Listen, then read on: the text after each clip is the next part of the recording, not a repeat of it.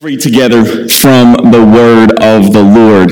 If you would, 1 Corinthians chapter 1, verses 18 through 1 Corinthians chapter 2, verse 5 is where we'll be covering today as a part 2 from this section of Scripture. Verse 18. For the word of the cross is folly to those who are perishing, but to us who are being saved, it is the power of God. For it is written, I will destroy the wisdom of the wise, and the discernment of the discerning I will thwart. Where is the one who is wise? Where is the scribe? Where is the debater of the age? Has not God made foolish the wisdom of the world? For since in the wisdom of God, the world did not know God through wisdom, it pleased God through the folly of what we preach to save those who believe. For Jews demand signs and Greeks seek wisdom, but we preach Christ crucified, a stumbling block to the Jews and folly to the Gentiles. But to those who are called, both Jews and Greeks, Christ, the power of God and the wisdom of God, for the foolishness of God is wiser than men, and the weakness of God is stronger than men. For I consider your calling, brothers, not many of you who were wise according to worldly standards, not many were powerful, not many were of noble birth, but God chose what is foolish in the world to shame the wise. God chose what is weak in the world to shame the strong. God chose what is low and despised in the world, even things that are not, to bring nothing things that are, so that no human being might boast in the presence of God. And because of him, you are in Christ Jesus, who became to us wisdom from God, righteousness and sanctification and redemption. So, as it is written, let the one who boasts, boast in the Lord. Chapter 2, verse 1. And I, when I came to you, brothers, did not come proclaiming to you the testimony of God with lofty speech or wisdom. For I decided to know nothing among you except Jesus Christ and him crucified. And I was with you in weakness and in fear and much trembling. And my speech and my message were not in plausible words of wisdom, but in demonstration of the Spirit and of power, so that your faith might not rest in the wisdom of men, but in the power of God. This is the word of the Lord. As we work this year or so on through the book of 1 Corinthians, it is important for us to always understand our text and our context of what is taking place. Christianity, following Christ, when done faithfully, is not popular. It is foolishness in our world. It is foolishness in this time and this age to be a follower of Jesus. And yet this is not a new thing. People literally since the very beginning of Jesus' coming have been trying to eradicate him and his followers. It was in 1857 when some archaeologists were working and doing some construction or deconstruction of some things in Rome that they came across this wall. And as they began to tear down this wall, the original plaster stone was still there. It's believed that this plastered wall, this stone wall that they found, had been there as early as 50 years after the death, burial, and resurrection of Jesus, on upward to maybe 200 years. So still pretty relevant in a contextualization of time of what was happening within the world. Rome was in charge. They're polytheistic. They worship many gods. They consider Christians to be atheists because we only worship one God. They also call us cannibals because we are people who take communion, and they take that, or would take that literally, that when we say that we eat the body and drink the blood of Christ, that is cannibalism. Even the word Christian, if you didn't know this, was actually first invented as a sort of a derogatory word of these little Christ, which is what Christians mean. Little Christ walking around following this dead peasant guy. Why? Because it was foolishness to them. And yet, archaeologists, or the people who found this engraving on this stone wall, much to their amazement at what they found, saw this image. And so if we could click to this picture. On the left is an original picture of the engraving. And on the right is a detailed kind of sketch penciled over the engraving to get the actual image that is there. And there are words written there in Greek. And those words are this: Alexamenos worships his God. This was found in an area close to where the empire was at. It's believed to be written out or inscribed into this wall by one of the employees, one of the pages that works for the kingdom of Rome inside the Roman Empire. Now, what's interesting about this image is that it was complete graffiti. It was complete mockery, and it's believed to be the earliest depiction of Christ on a cross in all of history. But notice something very peculiar about this engravement and this picture. That the head of the man on the cross is that of a donkey.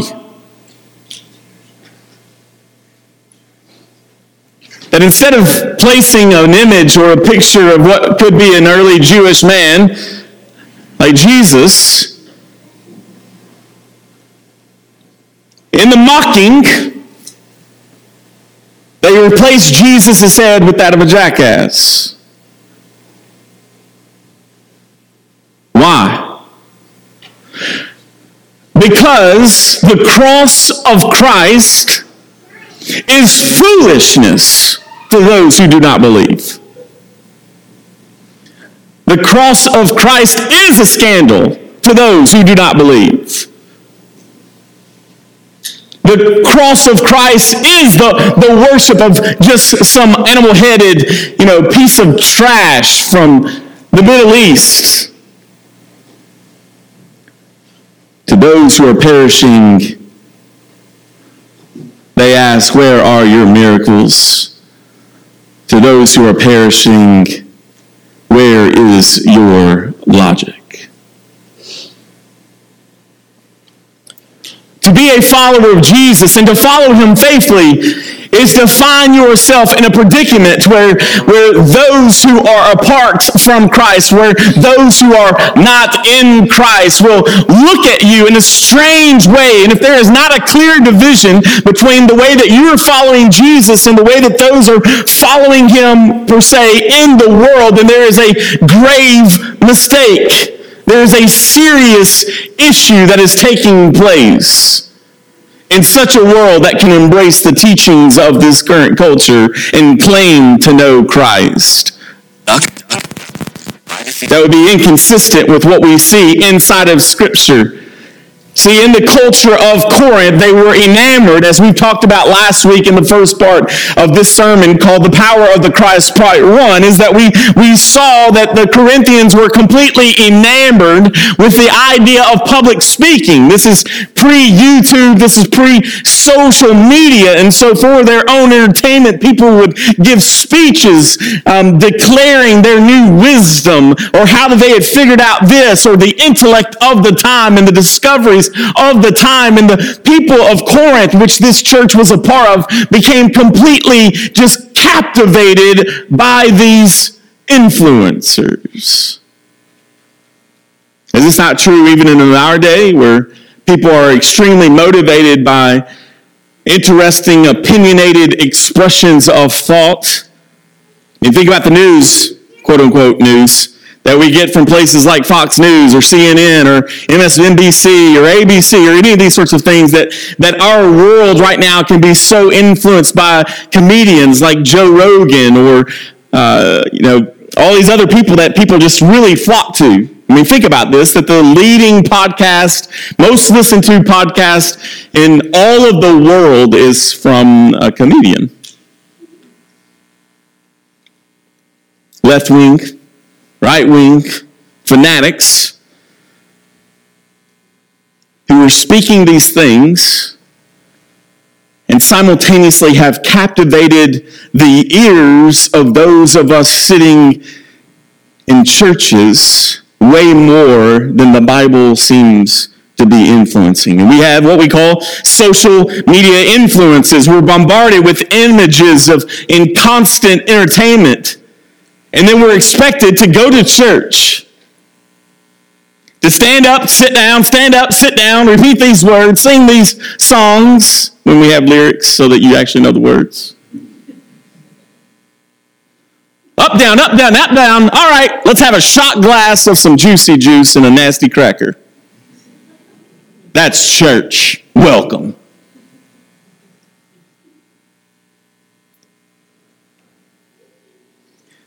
As the Corinthians had drifted away from the importance and the centrality of the cross and resurrection of Jesus, so has specifically the American church. Please understand me when I say that there is a decline in the American church. The global church is rather growing. And I would contend and argue it's because there's persecution there. But we have been given much. Why do I need Jesus? My bank account's full. My food pantry is full. Got a house, 2.5 kids, a few cars, closet full of clothes. I got a bathtub, it's inside my house. I got indoor plumbing. Why do I need this Jesus? I'm not desperate for Jesus. We want to be comfortable and we want to be entertained. However, Christ did not come, friends, to make you and I comfortable. No, he did not come so that you and I could put our achievements on display. No, he chose what was considered to be foolish by the world so that true wisdom, true power, the power of God could shame the wise and save the foolish. And what is the mode or the means by which he has chosen to do this? And it is through the preaching of the word. The word of Christ. The word of Christ. See, we live in a day and age where people often say, man, I'm really again cool with Jesus. I've loved Jesus from a long time. But I'm not cool with the church. And I definitely, even some Christian music is pretty good, or even reading the Bible is all right, but I definitely don't want some man preaching at me. And yet all of that is doing is revealing the brokenness of lostness. Jesus came a preacher. Jesus has called preachers. Jesus has called all of his brothers and sisters, all those whom he has saved, to what? To proclaim, to preach, to use your mouth, to proclaim one message. Not the message of your achievements. The message of the cross. The glory of the resurrection of Jesus. There is one famous one, and his name is Jesus. Truly, as part of Mission Church, what we proclaim, what we believe, who we want to set upon the throne above all other thrones is not a man, it is not a woman, it is a God-man, and his name is Jesus. Do you know him? This man named Paul, he has all the accolades of a Jewish man. He is the Hebrew among Hebrews. He is a scholar. He has studied under the greatest and one of the greatest teachers within all of Jewish history. And yet he proclaims in these passages over and over and over again that he did not stand and find his identity in his education or the name dropping of so on and so forth when he proclaimed. Now in his letters he does some of that for a reason. But in his preaching he had one sermon. And that one sermon was the proclamation of the gospel of Jesus Christ that we proclaim, as it says here in chapter 1 verse 23, but we preach Christ crucified. Later in chapter 2, he will say this in verse 2, for I decided to know nothing among you except Jesus Christ and what? Him crucified. Over and over and over again in the verses that were read to you today, you see this common thing happening. We see wisdom and foolishness, but we also see simultaneously running through that true wisdom is found in the power of God. And where is God flexing his power the most? It's in the cross, burial, and resurrection of Christ. That's where we see the magnitude of wisdom poured out. We preach Christ crucified. Why? Because all of humanity hinges on the response and the truth of that historical event. We do not preach ourselves. We preach Christ. What is the real power? What is to be displayed? What is to be proclaimed? It is Christ, his death, his burial, his resurrection. More than anything else, our world and you in this room this morning need to hear that truth. It is Christ. It's Christ on the cross. It is Christ buried. It is Christ risen. To preach the gospel, to preach about Christ and to display the power of Christ, we must understand this morning the simplicity of the gospel that you and I have experienced. Even this morning, if I could just be really honest with you, as I hope I'm always really honest with you, maybe too honest sometimes. When I was looking over my notes, I had this internal struggle going, man, this is just not that flashy. There's no real gripping, powerful, story or illustration here. And I was reminded of the text. I was reminded of the simple transformational power of the gospel. See, Jesus has saved you, and as the passage tells us, he is saving us. Friends, we get no deeper than the cross and resurrection of Jesus.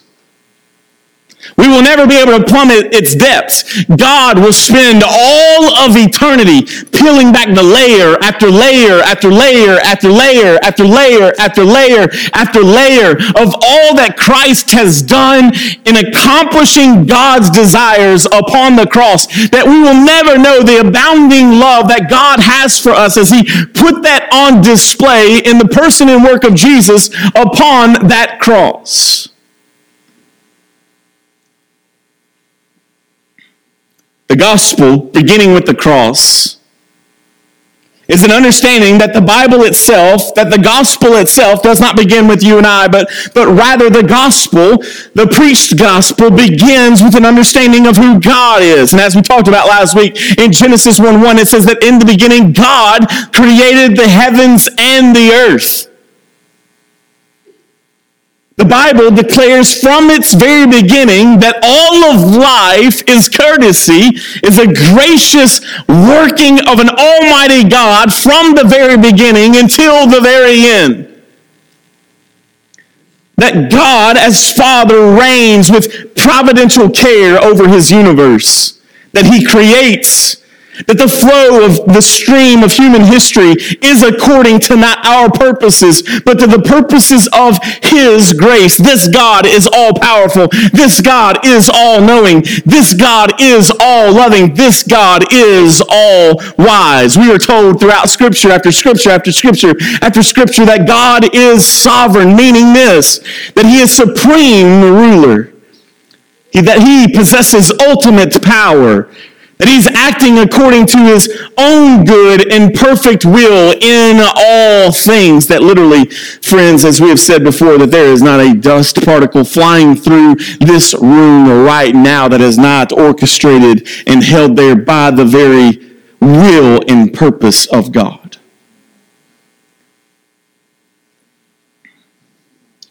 This God of the Scripture is a God who needs no thing or no one to create. And in that creation, He makes man and woman to be His representatives on this earth and to steward His creation. We see this inside the book of Genesis, that He gives freedom to Adam and Eve, our first parents, our representatives on the earth. He says, go have fun, steward. But there is God's law. There is God's boundaries. There is God's rule. Enjoy all of creation, but do not eat of this tree. And by Genesis, chapter 3, they have both eaten. God determined that if you break these rules, if you break these boundaries, why? Because He is holy, He is good, He is just, He is merciful, He is all of these things. And yet if you and I break these things, then there is a broken fellowship. There is a brokenness in our relationship with this Almighty God. He cannot peer upon evil. He cannot be in its presence. He declares this, Adam and Eve, they break the will of God, the law of God. They become sinners, not in their actions, but rather in their very nature, which then multiplies the numbers of sins. They are sinners, and so will be their children.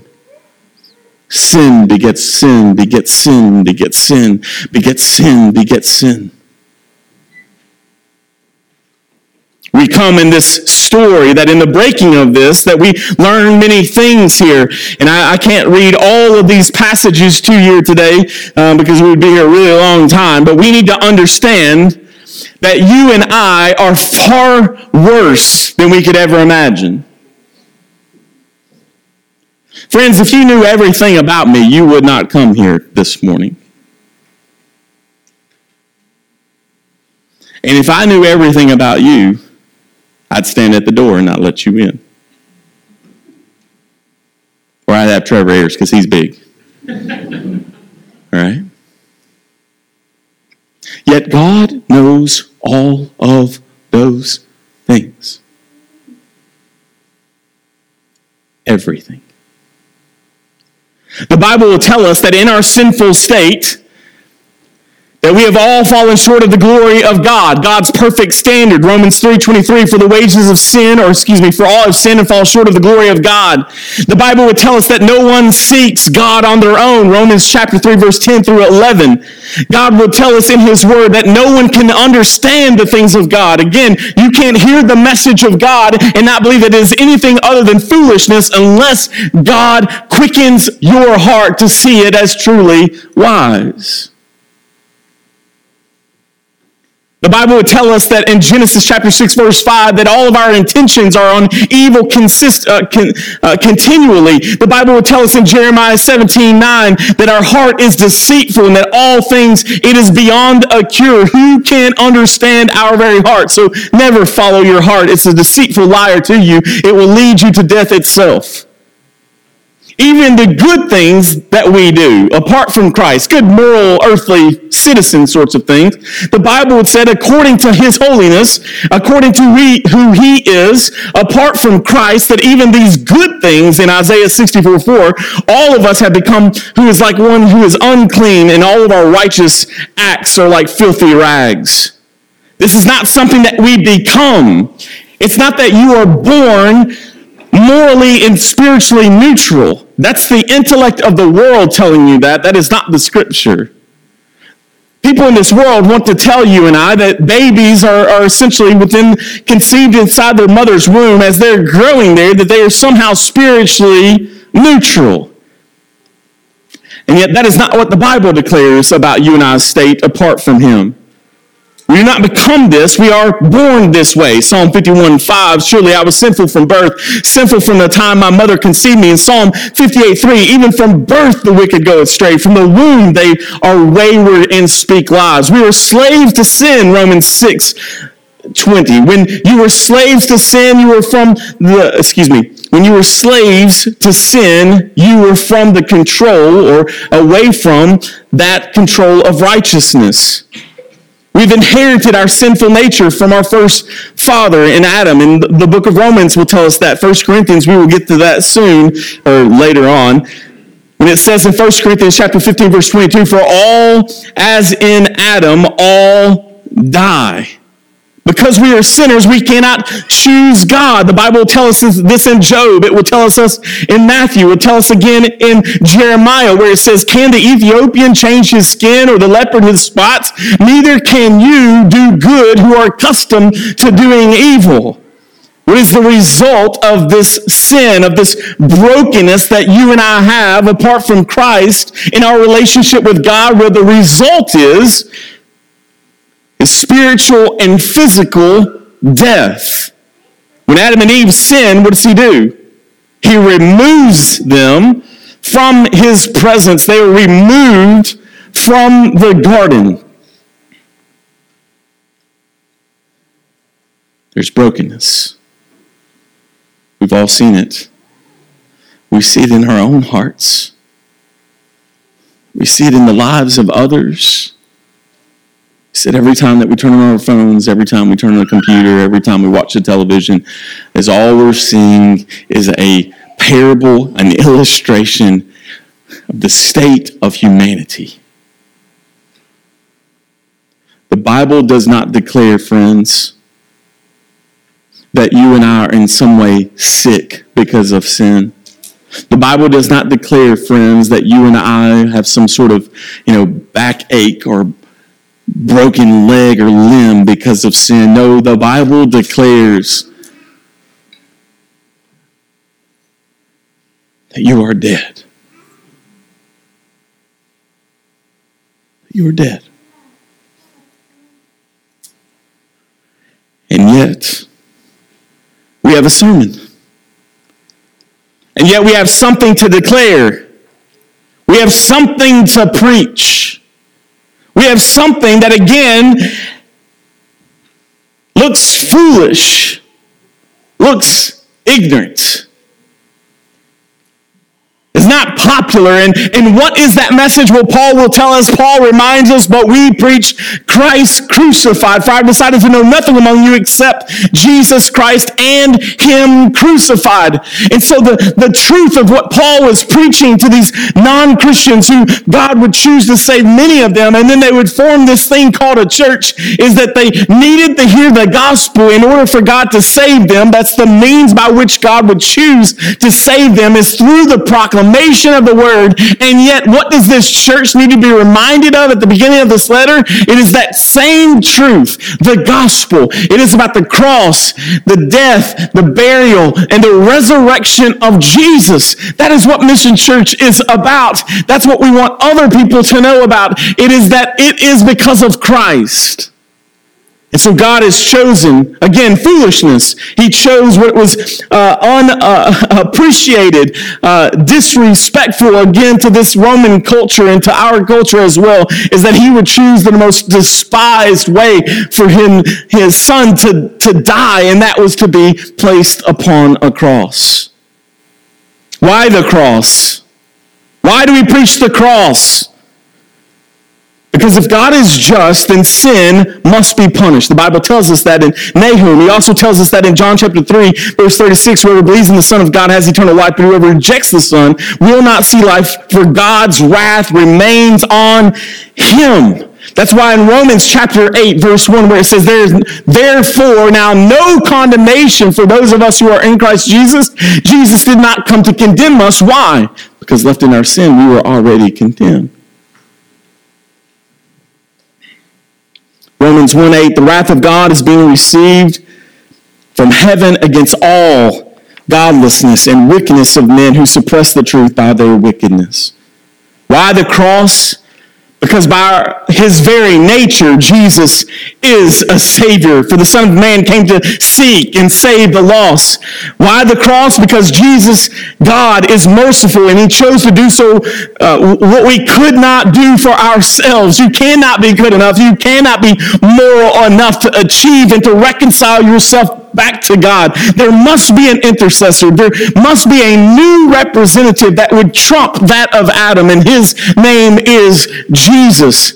Why the cross? Because God the Father loves Jesus. John chapter 17, verse 24, Father, I want those you have given me to be with me where I am and to see my glory and the glory you have given me because you loved me before the creation of the world. Why? Because the cross, because Jesus, God, loves us as well. Romans 5:8, but God demonstrates his love for us that while we were yet sinners, Christ died for us. So what happens? Why do we preach the cross? What happens at the cross? Number one, God ransoms us, Matthew chapter 20. God redeems us through Jesus in 1 Peter chapter 1. We see that God rescues us in Galatians chapter 1, verse 4. We see that God reconciles, because that is the ultimate desire, and the ultimate purpose is for us to be with God, to be in fellowship with God, to be his children, to represent him on this earth. God loves us, but God demonstrates his love for us that while we were yet sinners, Christ died for us. God has ransomed us. He has redeemed us. He has rescued us, and he has reconciled us. Well, who did Jesus die for on the cross? For those who believe, the Bible will tell us in 1 Timothy chapter 4. For his people, Matthew chapter 1, verse 21. For his sheep, John chapter 10. For his friends, John chapter 15. For his bride, Ephesians. Christ loved the church so much that he gives his life for her.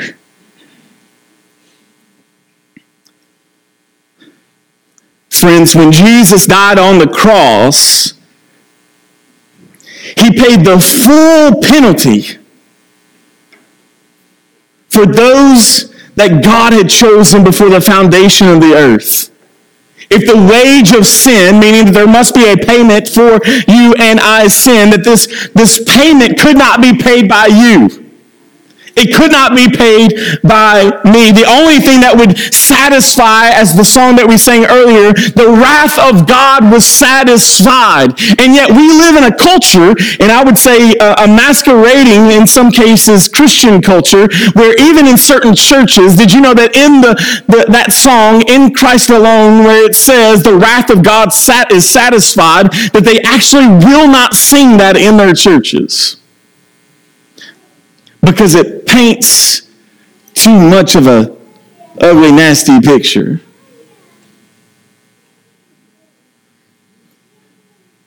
But they don't want to sing about the wrath of God. Oh, no. We don't want to talk about sin here.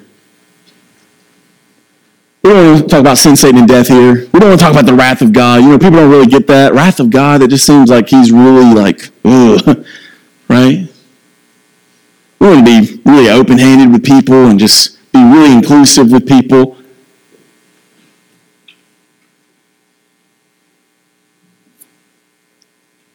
But we preach Christ crucified. For I've decided to know nothing among you except Jesus Christ and him crucified. On the cross,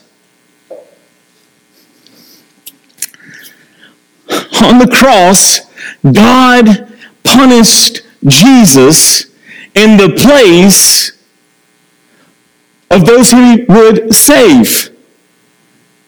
Please understand me, when Jesus dies upon the cross, notice what takes place here is that Jesus on the cross doesn't take away the practice of sin. Anybody still sinning here? Thank you, Pastor. We have one faithful, honest person right there, right? I mean, we are all on the struggle bus when it comes to sin. When Jesus dies upon the cross, he doesn't remove, he does promise that this is going to happen. Heaven is a place of sinless saints, worshiping God, living life as a family under his perfect reign. Yet when Jesus dies upon the cross, you and I still struggle in sin, but we could not even break away from that apart from Christ. And yet in Christ, as he dies upon the cross, he paves a way where we can also, because of the working of the Holy Spirit in our lives, not always sin. But notice what he does do. On the cross, Jesus removes the punishment of sin, past, present, and future, for those who would believe. See, if we really got that, we get really excited here this morning. If we really understand the depths of that, listen to me. If you are in Christ, your past, present, and future sins were paid upon. The wrath of God that was due to you, that you're deserving, that I am deserving, was completely satisfied as God, as Jesus, through the power of the Holy Spirit, as he gave it up and he declares what? That it is finished. Well, what is finished? The wrath that you and I deserve if we are in Christ. The wrath. Friends, here's the deal, is that if you're sitting here this morning and you do not understand how desperate you are in need of salvation, if you do not understand the infinite gap between God's holiness and your wretched state apart from him, if you're looking around in this room at other people and you're thinking, well, compared to, we got two identical twins in this room. They're looking at each other like, I'm way better looking than that guy, right? If I'm comparing myself to you, I'm tall, dark, and handsome, in case you haven't figured that out. If I'm comparing myself to you, I'm really good, because I'm really good at knowing what all you guys do wrong. I got lists. I'm checking it twice, and you're all naughty. If you can't understand the major issues when we sit in here and we're looking, again, compared to a lot of people or to the Netflix serial killer shows that I watch, I'm doing pretty good. I don't know that I need this whole Jesus thing. I've got a good education. I got a wife I love. I've got kids. I got 2 dogs. One of them's name's Preacher. I got this thing down. Jesus, he's a good buddy. He's a good friend to have alongside of me. It's, me and Jesus.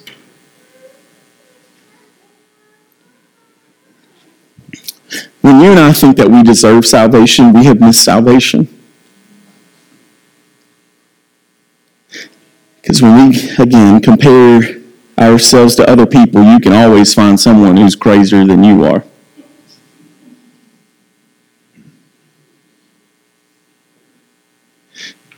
That's what the people and the scumbags of the city were doing as they watched Jesus die on a cross for entertainment.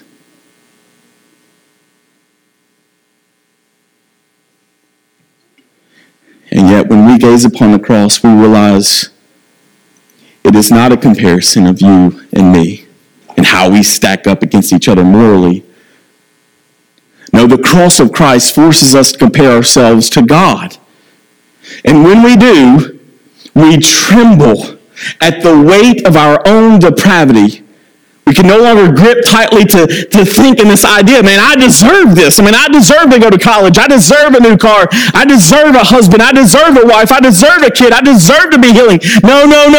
We completely lose track of all that we think that we deserve. We stay humble at the realization of gazing upon the cross, at the understanding that at who I truly am, I deserve nothing but hell itself for all of eternity, that the way, the tsunami tsunami wave of all of God's grace should be pounded upon me, pounded upon me, pounded upon me, pounded upon me, pounded upon me, pounded upon me for all of eternity.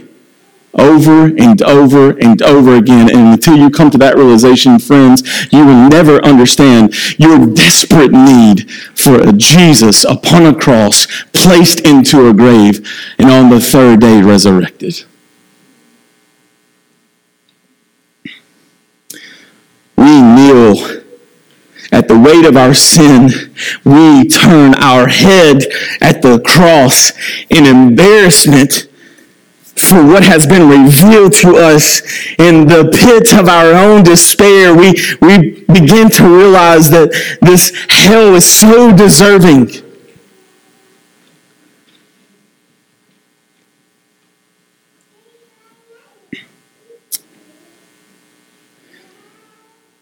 Philippians chapter 3, verse 8, indeed, I count everything as loss because of the surpassing worth of knowing Christ Jesus my Lord.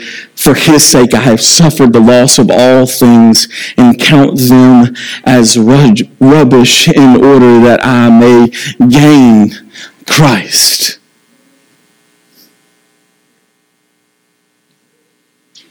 Blessed are the poor,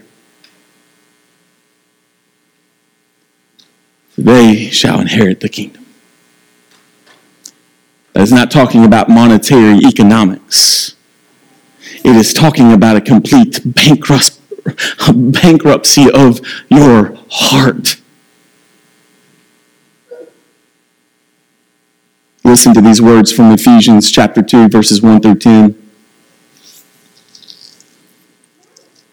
I can bring that up. And you were dead in your trespasses and sins in which you once walked, following the course of this world, following the prince of the power of the air, that the spirit that is now at work in the sons of disobedience, among whom we all once lived in the passions of our flesh, carrying out the desires of the body and the mind. And we were by nature children of wrath, like the rest of mankind. Get this, verse 4,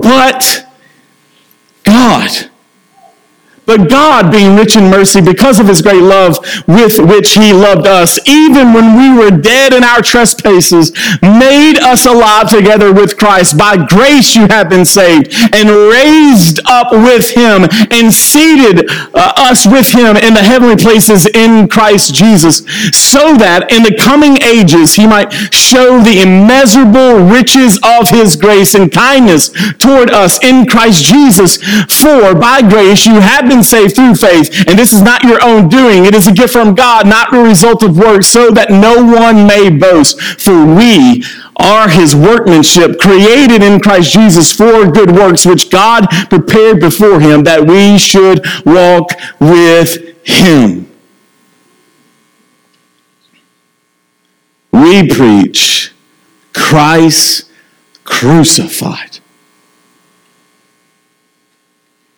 Feel the weight of your sin this morning.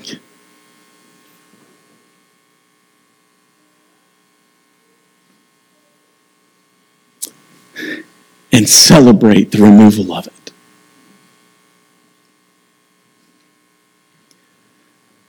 See, around Easter, man, we love to look at pictures of Jim Caviezel on a nasty, dirty cross. I would encourage you to get that image out of your mind. They did not do it justice.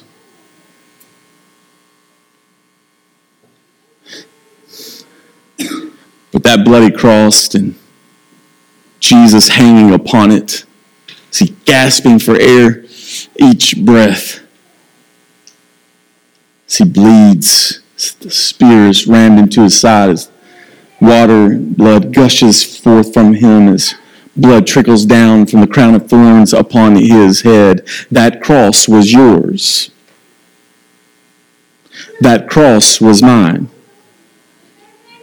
We're the criminal.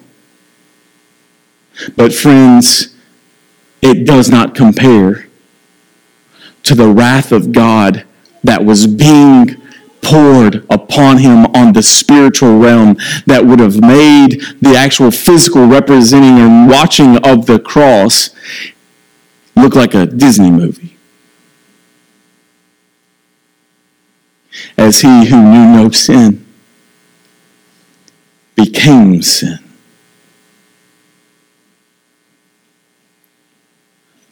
You once were, but God, who is rich in his mercy, in his loving kindness.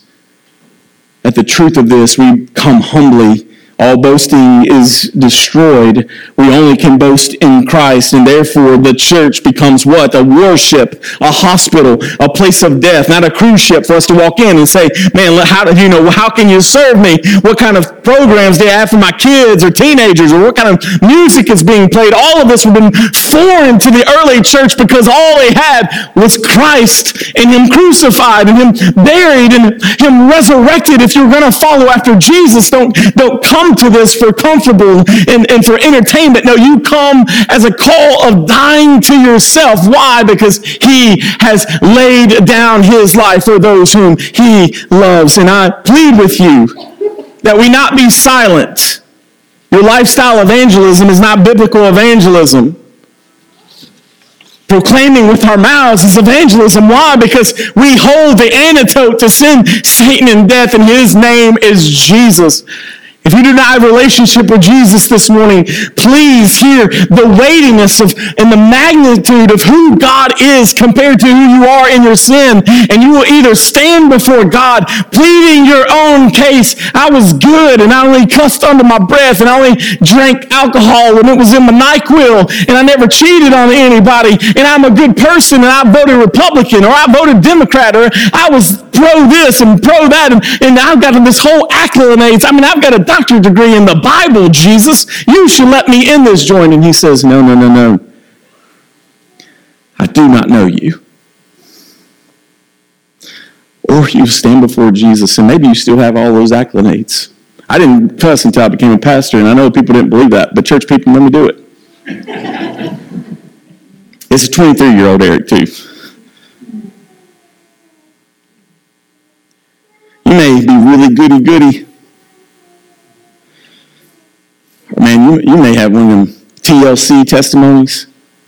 Like, you watch that and you're like, oh my goodness, I can't believe people do this stuff.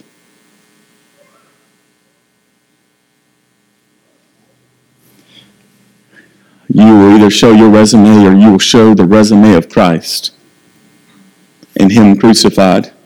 And I plead with you this morning to turn from your life of evil, to turn from your life of sin, to understand the weightiness of who you are and what will be coming to you apart from Christ, and in faith, in trust, that God says that it is by his kindness leads us to repentance. Do you know what is being displayed to you even on 1200 Old Barren River Road is that while you are here, that you are breathing and you're having the opportunity to hear the gospel preached to you, is that is God's grace and his mercy and his kindness and his patience that is being bestowed upon you. And I ask you to please, to look to God, to repent of your sin, to turn in faith, and to devote yourselves to following after Jesus. He is the only one that is worth it. All of the things are rubbish according to the scripture. You lay them at the feet of the throne of Christ, all of your wealth, all of your education, all of what you think you deserve, to recognize humbly, I deserve nothing but death itself, but God in Christ, through the power of the cross, through the burial, and through the resurrection, is not about information overload. It is about transformation and the resurrection of spiritually dead people into the newness of life. So, friend, come to Jesus. Come to him. Come to him. And if you're a follower in Jesus in here, please, I hope that you haven't tuned me out. But in all that we talk about, and all that we're going to talk about some crazy things in Corinthians. I'm just going to let you know that. I'm a little bit nervous about it.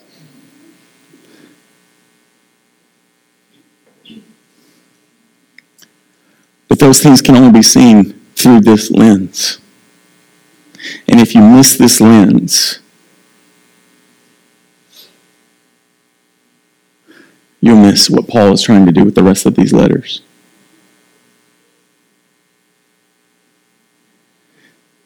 Do you know Jesus? Is he still your hope? Is he your everything?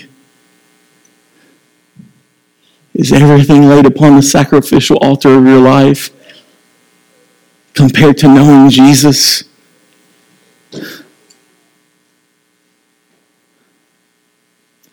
I pray that he quickens your hearts this morning. Pray that he quickens my own. That he stirs our affections for Jesus like we've never seen.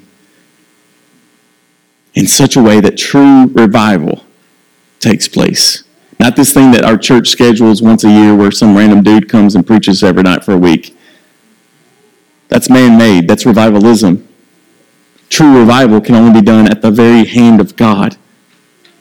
And I pray that in such a time and place as this, revive us again, O Lord, as we look to Christ and him alone. Let's pray.